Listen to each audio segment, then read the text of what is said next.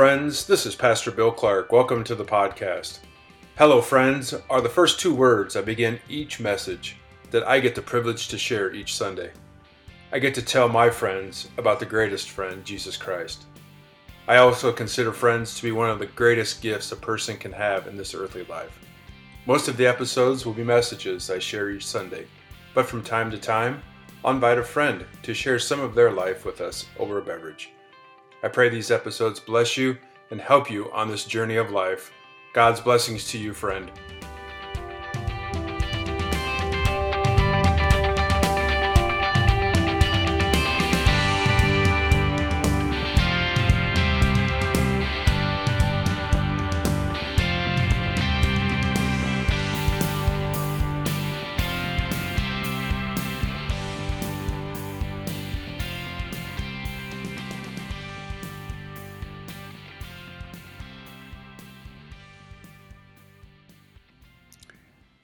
This is a message I shared at Timothy Lutheran Church on Sunday, December 4th, 2022, about King David, chapter 12 of the story, The Trials of a King. Let us pray. Lord, I ask that you speak through me this morning. Lord, may the words that come from my mouth give honor to you and your holy word. Please guide me, as you always do, with your words, to send and equip this flock, to grow your family and show your love. I ask all of us in the name of our crucified Savior, who died and rose for our sins. Amen. Hello, friends. So there's a couple of new faces, and I want to make sure I bring everybody up to date. So what we're doing as a church is we're going through God's Word from Genesis to Revelation. We started last September. We're going to finish in May. 31 chapters, and it's called The Story. It reads just like a story. And so today we're on chapter 12. So we've been following God from Adam and Eve and Noah and Moses and going through, and now we're at David. And this is the second chapter of David. So remember last week, David, the young shepherd, anointed to be a king. And we left chapter 11. It said this: David was a warrior, a poet, and a man after God's heart. He was a leader who put God first, who loved and followed God. But David was not a perfect man. So we start chapter 12. One evening, David got up from his bed and walked around on the roof of his palace. And from the roof, he saw a woman bathing. King David, a man who put God first, who loved and followed God, after seeing Bathsheba, made choices that showed he was not a perfect man. You see, he could have stopped looking at Bathsheba, went on with his day. But instead, he pursued Bathsheba. And he sinned against Bathsheba and her husband Uriah and against God. We all love God. We follow God and we put God first until we sin. Just like David did. Let's face it, when we sin, we put God second to whatever sin I just committed. We are no different than David when it comes to committing sins. We're born with sins. It's in our DNA, passed down from generation to generation. Nobody can live one perfect day this side of heaven without sin. There's no denying it. No excusing it. We sin. But God does not look on our sin. What he looks at is how we react to our sin. Do we put God first when we react to our sin? You see, how we react to our sin is what matters. Because what's popular out there? Rationalize it, justify it, make excuses for it. Even deny it. Popular author from many years ago, Stephen Covey, said this: you cannot talk your way out of the problems you behave yourself into. Isn't that the opposite of what's happening today? When you see a famous person, somebody, a celebrity, gets in trouble in the news, usually they start out, they'll deny it. Nothing happened. They don't accept responsibility. And then what they usually do is they turn to attack the person that accused them. Or they might go one step further and they'll apologize that person was hurt. But they don't apologize for their actions. They do all this in a nice, well-written press release, sent out all over. They are just like King Saul, who we studied back in chapter 10 of the story. They are their king, and nobody or no one is going to take their crown or their power from them until the truth comes out. And the proof is so overwhelming, they are forced out in a power struggle between them and the court of public opinion. But what God desires is a humble and contrite heart.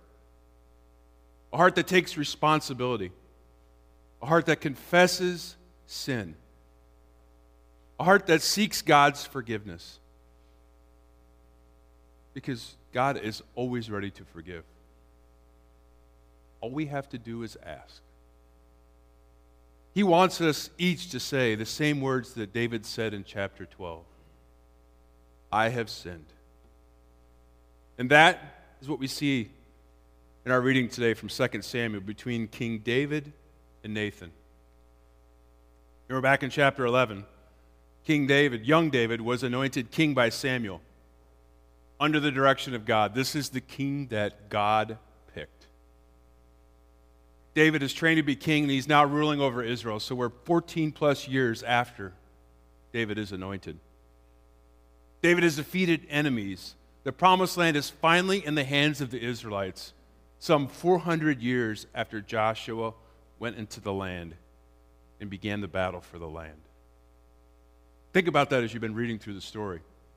We went through those chapters of Exodus where it was 40 years, right?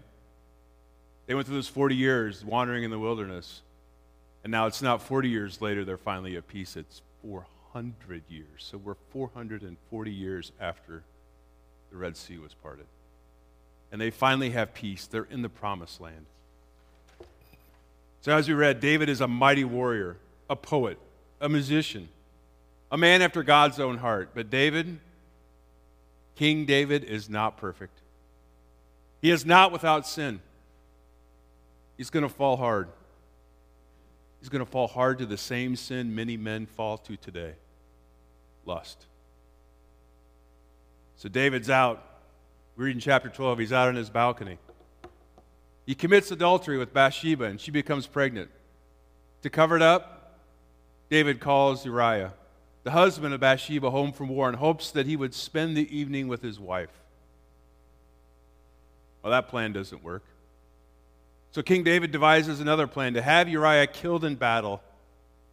And that plan is to leave him out in front of a battle where fierce fighting, where the enemy can come and strike him down. This plan worked perfectly. Uriah was killed. The anointed king of Israel is now a murderer, an adulterer, and a liar. And just like the powerful men of today who have committed some of the same sins, King David just goes on living his life, pretending like it didn't even happen. You see, nobody said a thing to the all-powerful King David except Nathan. Nathan, who is a prophet from God, speaks the truth on behalf of God. Remember, each and everything that a prophet said was true. Or it became true. Or they were no longer a prophet. Nathan, the prophet of God, is also a preacher and a counselor for King David. King David trusts Nathan and relies on him for guidance on spiritual matters and his faith. In our Old Testament reading today, it's part of the account where God sends Nathan to talk to David. Notice how Nathan handled the conversation. It wasn't this. He didn't go to David and say, "Hey, David, did you get Bathsheba pregnant? Have her husband killed? Oh, and then you lied about it and covered it up. But people know what happened. You're guilty." See, nobody likes to have a finger pointed in their face, do they? And said, you did it. You're guilty. Nathan knows David has had this on his heart for quite some time. Instead, Nathan comes to David and poses a question in the form of a parable. In the illustration, the rich man is King David. He had everything, represented by the amount of sheep and cattle he had. And the poor man was Uriah. He had one lamb, Bathsheba. Uriah took care of that one lamb with everything he had. When the rich man had a visitor, instead of preparing one of his own many sheep, he had the lamb of the poor man prepared. David had everything, but instead of being with his wife, he takes Bathsheba, the wife of Uriah. Well, when David hears this parable, he's upset. Upset to the point that he wants to punish the rich man for what he has done to the poor man. Nathan simply responds, you are the man. In this picture, I like it because it depicts, when I read this, I pictured David's head dropping, the guilt and shame overcoming him. You see, at this point, David and Saul are very similar. They both use their position of power and authority to feed their wants. They use the crown as king to hide behind the sins they committed. Saul responds with denial and anger and even more sin. But David responds with a confession. I have sinned against the Lord. I have sinned against the Lord. David knows he messed up. He messed up despite God anointing him to be king over Israel. What's David do? He asks for forgiveness. David understood that his sin had broken his relationship with God, and David was humbled and full of grief. You can feel the weight and impact of the words from Nathan to David. You are the man. Because many of us have been in a situation where we're confronted about something that we've done in the past, and we didn't want others to know about it. We don't want to hear those words of confrontation, but we know they are true. We may be like Saul and deny them with words or anger, or we can be like King David and ask for forgiveness. You know, if I'm honest, over my lifetime, I've probably responded to sin many more times in my life like Saul than I did David. You see, our sin starts out with a desire, like David looking at Bathsheba. They go into disobedience because David actually sent for Bathsheba. Then you go to denial, David having Uriah killed, until we're deeply troubled when we carry those sins around with us. Bathsheba was almost ready to give birth to the child she had with David when Nathan confronted him. So God had given David 9 months to admit his sin, but David kept carrying it around. Can you imagine the sense of relief and humility David felt when Nathan, the prophet of God, said the words, "The Lord also has put away your sin. You shall not die." Because David thought he lost everything. He'd messed up. David was expecting the worst at this point. But Nathan, speaking on behalf of God, tells David he is forgiven. The closest I can come to David's feelings at this time is when I go through a Good Friday service. When we hear the words, "It is finished." With those words, our Lord and Savior Jesus Christ took the sin of every person in this world upon himself on the cross. And he paid the price for my sins. Jesus took the cross because God wants us to say the words, I have sinned. I have sinned. I'm not saying that you have to say, I have sinned every time you sin, because you know what? If you're like me, I can't keep track of them all. But every Sunday we get to come in and hear these words. If we confess our sins, God, who is faithful and just, will forgive our sins and cleanse us from all unrighteousness. Almighty God, in His mercy, has given His Son to die for you, and for His sake forgives you not some of your sins, not a couple of your sins, all of them. Every single one of them. You see, God lets us confess our sins, and when we do, we are forgiven. You see, how we react to our sin is what matters to God. He knows that we put God first. God knows that we love Him. God knows that we follow Him. But we don't do it perfectly. And when we don't do it perfectly, all God wants us to say is, I have sinned. I have sinned. You know, Advent's a time that we prepare for Christmas, for our Savior's birth, but it's also a time for repentance, and we forget that a lot of times. Because the day after Thanksgiving, all we're thinking about is Christmas and celebrating Jesus' birth. But let us not forget the reason why Jesus was born. If it wasn't for sin, God could have stayed in heaven in all of His glory. He would have never had to take on flesh and blood as Jesus. He would have never had to die. God did all of that, so when we say, I have sinned, we know we are forgiven. See, King David acknowledged his sin. King David repented and poured out his feelings to God in prayer. Many of the prayers we get to read because they're recorded for us in Scripture. The Psalms. There's 150 of them, and around half of them written by David, the poet, the musician. You see, David, when he was a young boy, he tended sheep out in the field. When he was doing it, he would play his harp and he sang songs to God.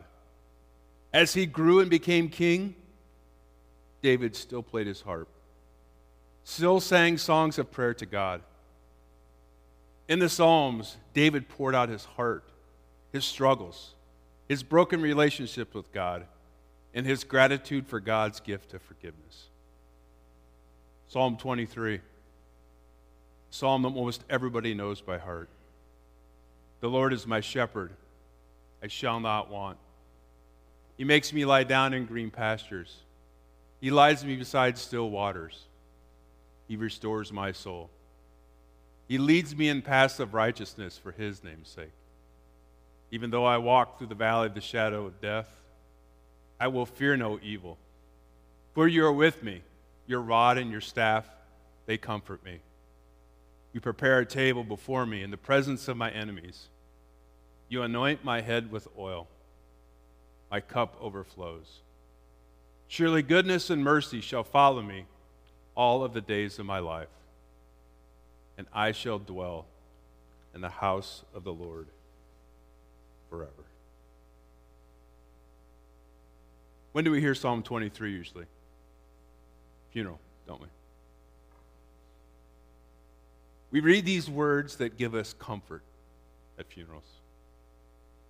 The themes of eternal rest, of peace, and comfort are so dominant throughout these 6 short verses. This psalm provides hope and encouragement for us that are left behind to grieve. I listened to a message the Reverend Billy Graham gave about Psalm 23. And he said in his message that Psalm 23 addresses 3 problems we all face. 3 problems that David faced. Oh, and by the way, 3 problems that we can't fix on our own. God restores our soul. How did God restore our soul? At the cross. Jesus restores our soul. A soul that we would never be able to restore on our own. He leads me in paths of righteousness for his name's sake. Second problem that we can't fix. I shall not want. In our humanity, we have this sense of emptiness. We struggle with fulfillment and contentment. True contentment only lies in Jesus Christ. The third problem that we can't fix. We do not fear death. Because of our faith in God, we do not fear. I'm not saying today that I'm ready to die, but if my time comes, I will not fear death. Because with death comes eternity. Eternity with God where we are sinless. And I get to dwell in the house of the Lord forever.